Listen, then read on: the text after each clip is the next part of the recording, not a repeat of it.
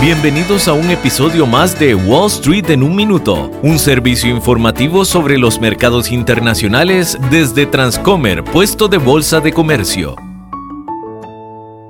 Hola, soy Arturo Londoño, corredor de Bolsa de Comercio. La Reserva Federal volvió a subir las tasas de interés el pasado miércoles, esta vez por medio punto. De acuerdo con el presidente de la Fed, Jerome Powell, no hay manera de restaurar la estabilidad económica sin causar algo de dolor. Wall Street cayó tras la reunión, ya que Powell indicó que el año que viene habrá más alzas. La Fed espera que las tasas lleguen al 5.1% en el 2023 y aún no pueden descartar una probable recesión.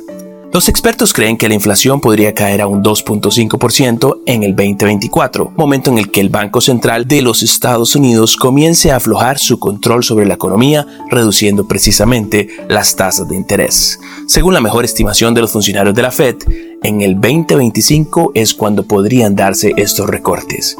Y ahora lo que queda por verse es cuál será el comportamiento inflacionario en el 2023. Este episodio de Wall Street en un minuto fue presentado por Transcomer, puesto de bolsa de comercio.